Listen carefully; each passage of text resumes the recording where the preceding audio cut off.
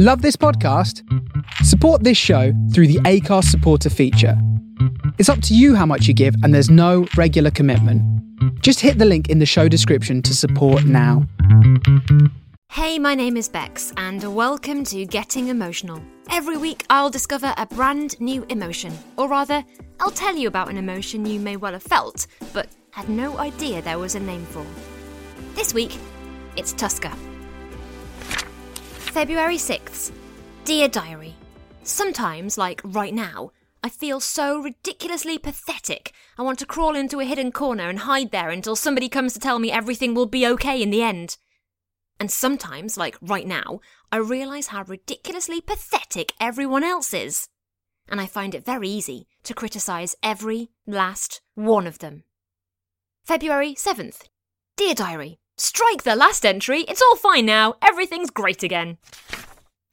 Yep, 2 entries from my actual teenage diary. I'll explain more about that later, don't worry. It's not the last you've heard from Teenage Bex, there is plenty more angsty gold to mine. So on to today's emotion, Tusker. It's an emotion I think we've all probably been unlucky enough to have at some point, and in today's podcast, I'll delve into why we feel it and how we can make sure it doesn't take over our lives.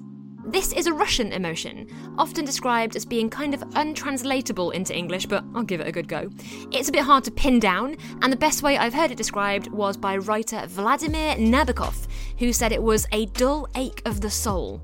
Vladimir described Tusker as being anything from a deep spiritual anguish to a restlessness or a low-level nostalgia for someone or something. It's a longing, but not being sure about what you're longing for, and at its most basic, it's a form of boredom. Etymologically, by the way, it probably comes from an old Slavic language, and I actually think there may be a word in the Czech language from the same root that means fearful or timorous. At its heart, this is an emotion the Russians are almost proud of. The website Russia Beyond asked various people in Russia what Tusker meant to them, and they all spoke of it as a Russian personality trait. It's in their DNA. One commentator said it was closely tied to the suffering and the doubt the Russian people have held for generations, but also pointed out that having this kind of pool of melancholy inside them meant that when the bad stuff happened, they were already equipped to deal with it. But I think my favourite description of Tusker is this, from a British journalist in Russia. I think Russians can get away with expressing a type of seriousness, sadness or longing without people, foreigners, thinking they're depressed. Whereas if an American expressed the same feelings, a doctor might give them Xanax. So I think we're getting a little bit closer to unpicking Tusker. It's a complicated emotion and it doesn't necessarily have a cause. It can just well up inside you, this great melancholy. As you can tell from my teenage diary, little Bex there certainly felt all of the feelings very keenly, but Tusker, I think, is deeper than those teenage feelings. It's a sadness in your soul. And sorry to break it to you, but I am not qualified to deal with soul-searching sadness. I do, however, know someone who is. Hi, yeah, I'm Sophie, or Dr. Soph, or Dr. Sophie Mort. Sophie will do. I'm a clinical psychologist working to take psychology out of the therapy room so that people can understand themselves wherever they are, whenever they need it, and ideally before they're struggling. Oh my goodness, that is a big challenge you've set yourself there. I know, no small task. Now, Tusker is a weird emotional thing because it seems to encompass so many big topics in our life, and it seems to creep into lots of feelings. But the main description I've seen it as a kind of a deep anguish of the soul, which just sounds so poetic. But it sounds poetic, but also no thank you. Yeah, absolutely not. Like, I'll just close the door on that one, thanks. Yes. That's the least psychologist thing I've ever said. We should allow all emotions in, people. No emotions are dangerous. All are useful. Don't worry, I'm the one closing the door. I'm not a psychologist. It's fine. I'll be locking it. So what does like that deep anguish look like from a mental or even physical health kind of point of view? What would you say? What does anguish kind of manifest as? So, okay, what makes that question brilliant but so difficult to answer is the fact that whilst all of us and all humans share emotions, so for example, we all experience happiness, sadness, interest, we all experience similar emotions. The reasons we experience them and how they show up in our body are often quite different. So for example, each of us experience our emotions dependent on our DNA, how we were taught about emotions when we were young, whether we felt safe growing up, and what language we have for our emotions. So that's a big caveat to say when you experience anguish, it may be different from how I experience anguish.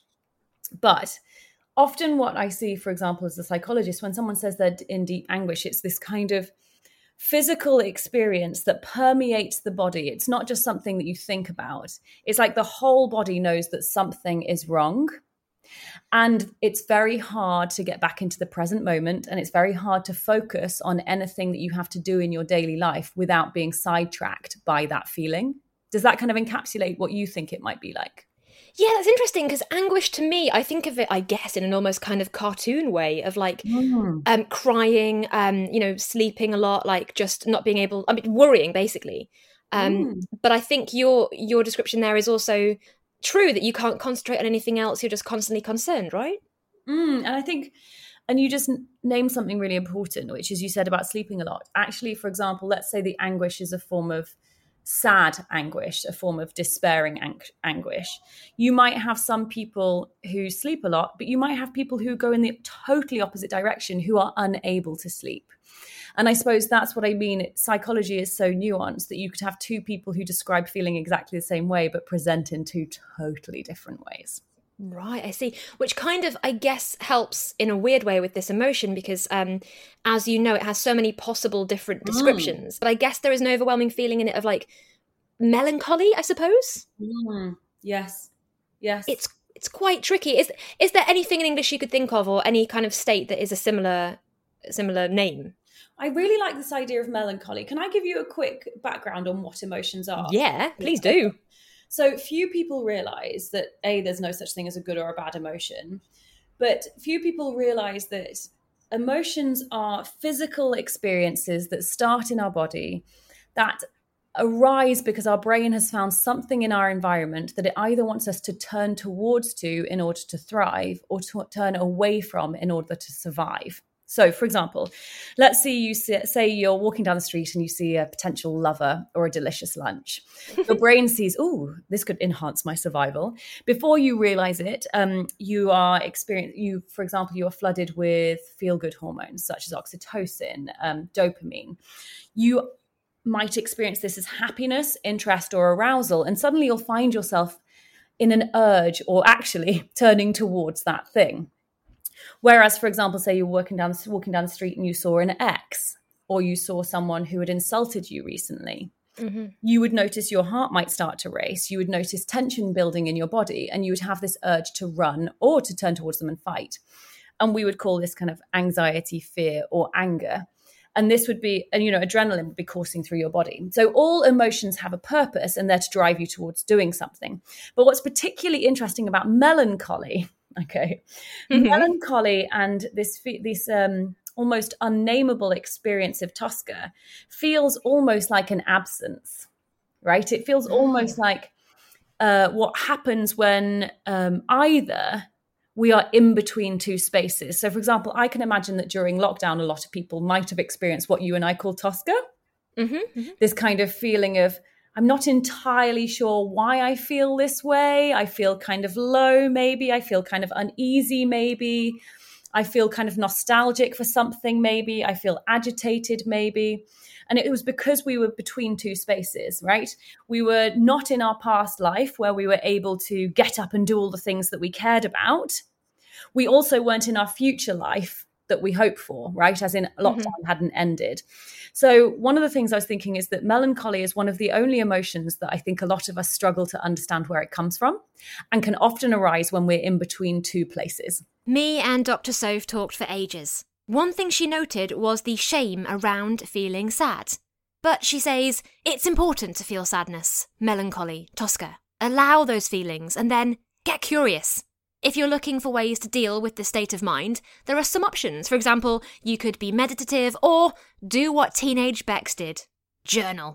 One of the things I think that's really fascinating to do when you're unsure why you feel something is to just kind of, I was going to say verbal diarrhea, that's not very nice, but, and then I'm going to say vomit. Okay, just vomit all your thoughts down onto the page, as in just let it flow. For 3 days in a row, 4 days in a row, just write at the top of the page, I'm not sure why I'm feeling like this, but all these things are happening. Write for 15 minutes. At the end, reread what you've written and simply write 3 things that you've learned, 1 thing you're looking forward to that day, And then you can tear it up or move on and do the next thing the next day. Do the same thing the next day. After 3 days, 4 days, you're going to start noticing patterns like, oh, I feel kind of nothing in the mornings because of X, or, oh, I feel kind of nostalgic for a certain time because of Y. So I think we can see melancholy as a time for introspection, but also there needs to be boundaries, right? Melancholy, when it's allowed to just be everywhere, can send us into a feeling of demotivation and sadness and into a slump.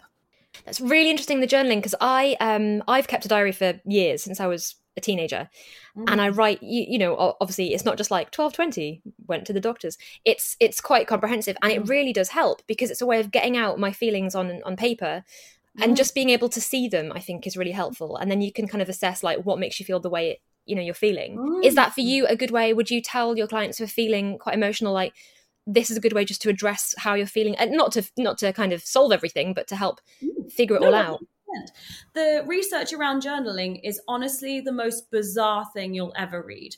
So we know that, for example, if people journal, like I just said, for 15 minutes to 20 minutes for 4 days in a row, it can, for example, decrease immune responses. It decreases the number of trips to the doctor. It can improve asthma.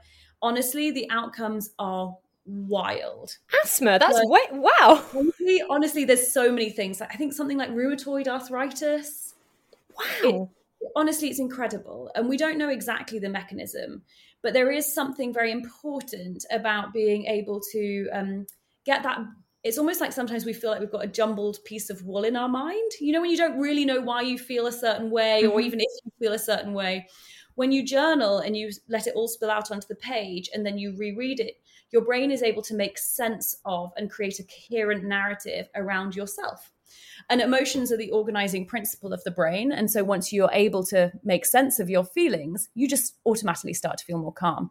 So journaling is one of the things I really wish everyone would do, but it's probably one of the things we're most likely to avoid. It can feel quite teenage. We can feel like, what's the point in writing things down? And it is true that if you wrote about the same thing every day for 2 weeks, you would likely entrench the problem rather than release it. But absolutely, journaling is incredibly important. It can give us perspective. Like you said, you can see your thoughts on the page. I think for some people, though, keeping a journal can be hard because they're worried other people will find it. And so for me, because I'm really about rage journaling, like one of the reasons people might feel melancholic or might feel flat or deep sadness is actually because they're ignoring rage.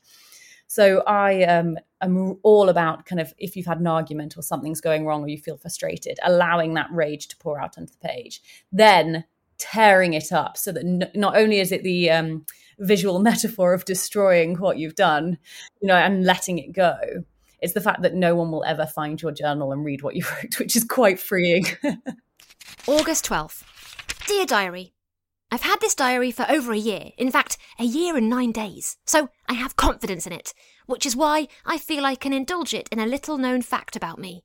So little known, only 6 people know. And 2 of them are my parents, 1 of them is me, 1 is a friend, and 2 of them relate to the fact. I failed my driving test for the 3rd time this morning, because although my driving was perfect, I hit a curb when reversing around a corner and trying to straighten up. It sucks. But please don't tell anyone. See? Diaries, man. I was writing them before they were cool. And as you heard from Dr. Soph, they're not only cool, they are useful. Like I said, Tosca can creep up when you're least expecting it. Dr. Soph said it might be because your brain is scanning around looking for danger, and it's just found something that triggers nostalgia and makes you sad. That is normal. But sometimes you don't know why Tosca creeps up on you. That's where journaling helps, because it might help you to identify what's been stressing you out, what's going on in the background of your head. You can detect patterns, when you get sad, who you're with, what you've been doing. With stuff like this, obviously people should never feel guilty about feelings, because I'm a big believer in you feel how you want to feel. But is there a time that you would say to somebody, okay, well, this has gone on quite a long time, maybe you should look for more help? Well, I suppose that's hard to answer in a specific quantity, because it's like, how long is a piece of string? Sure, yeah. Different times. But my rule of thumb is, if you've felt a certain way, whatever that is, because it could be too high or too low, for a long enough period of time that it's getting in the way of you being able to do the things that are important to you each day, go to work, connect with your friends, study, That is the time when you should seek help. Now, your first point of call might just be telling a friend. It doesn't have to mean that you have to go to a mental health professional, right? Mm-hmm. It just means sharing with someone that you care about and you trust how you feel.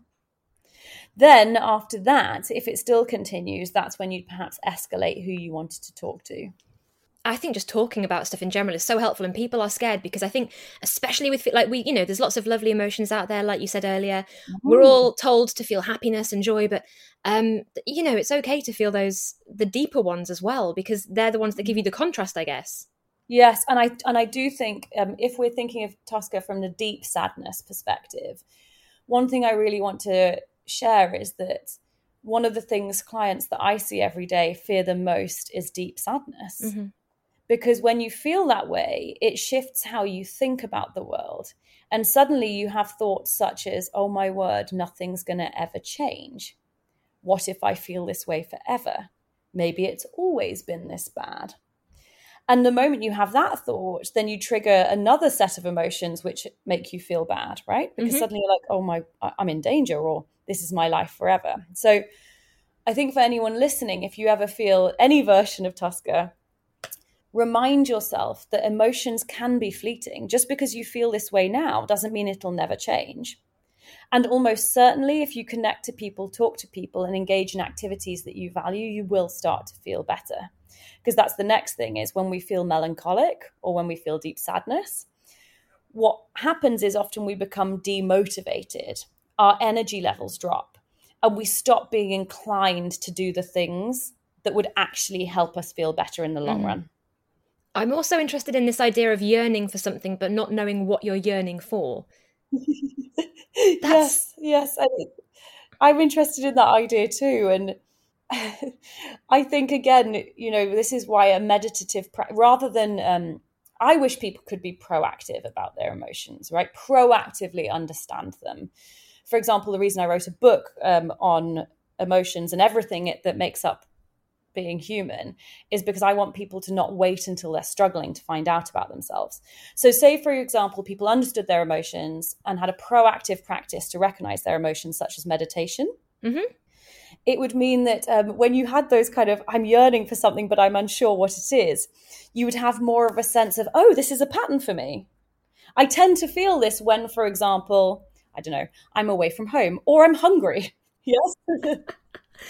Now, we should say your new book is out and it's called A Manual for Being a Human. Can you tell us a bit about it? Yes, I absolutely can. So in short, it breaks down into 3 parts because people come to therapy almost always with the same questions, which is, why do I feel this way? So what got me here? What's keeping me here? And how do I move forwards? And I was particularly excited to write a book that would help people navigate all of the things that shape them each day. So part 1 of the book starts with taking your first breath. So it's literally everything that happens in your first few years of life that affect how you relate to people now. Part 2 is about education, right? So what are emotions? Exactly what you and I are talking about. Why do we have an inner critic and how do we overcome it? What coping strategies are we using that actually end up biting us in the bum? And how to navigate modern love. So part 3 is I'd say an arsenal of coping skills. But basically I wrote the book that I felt like if people wanted to understand themselves or needed to access therapy and couldn't, or wanted something to aid in therapy, they would have a manual that they could dip in and out of at any time to make sense of pretty much any experience they face as a human any day of their life. October 9th. Dear Diary, I made it. I started uni this week and I was terrified and nervous and homesick, but it's all really good. Really, really good. I have friends. I'm doing stuff. I think people like me. I'm okay. This was Getting Emotional, and that was Tosca. Thank you so much to Dr. Sophie Mort. Not only was she just utterly delightful and helpful in my emotional journey, her book, A Manual for Being Human, is also incredible. Check it out if you get the chance.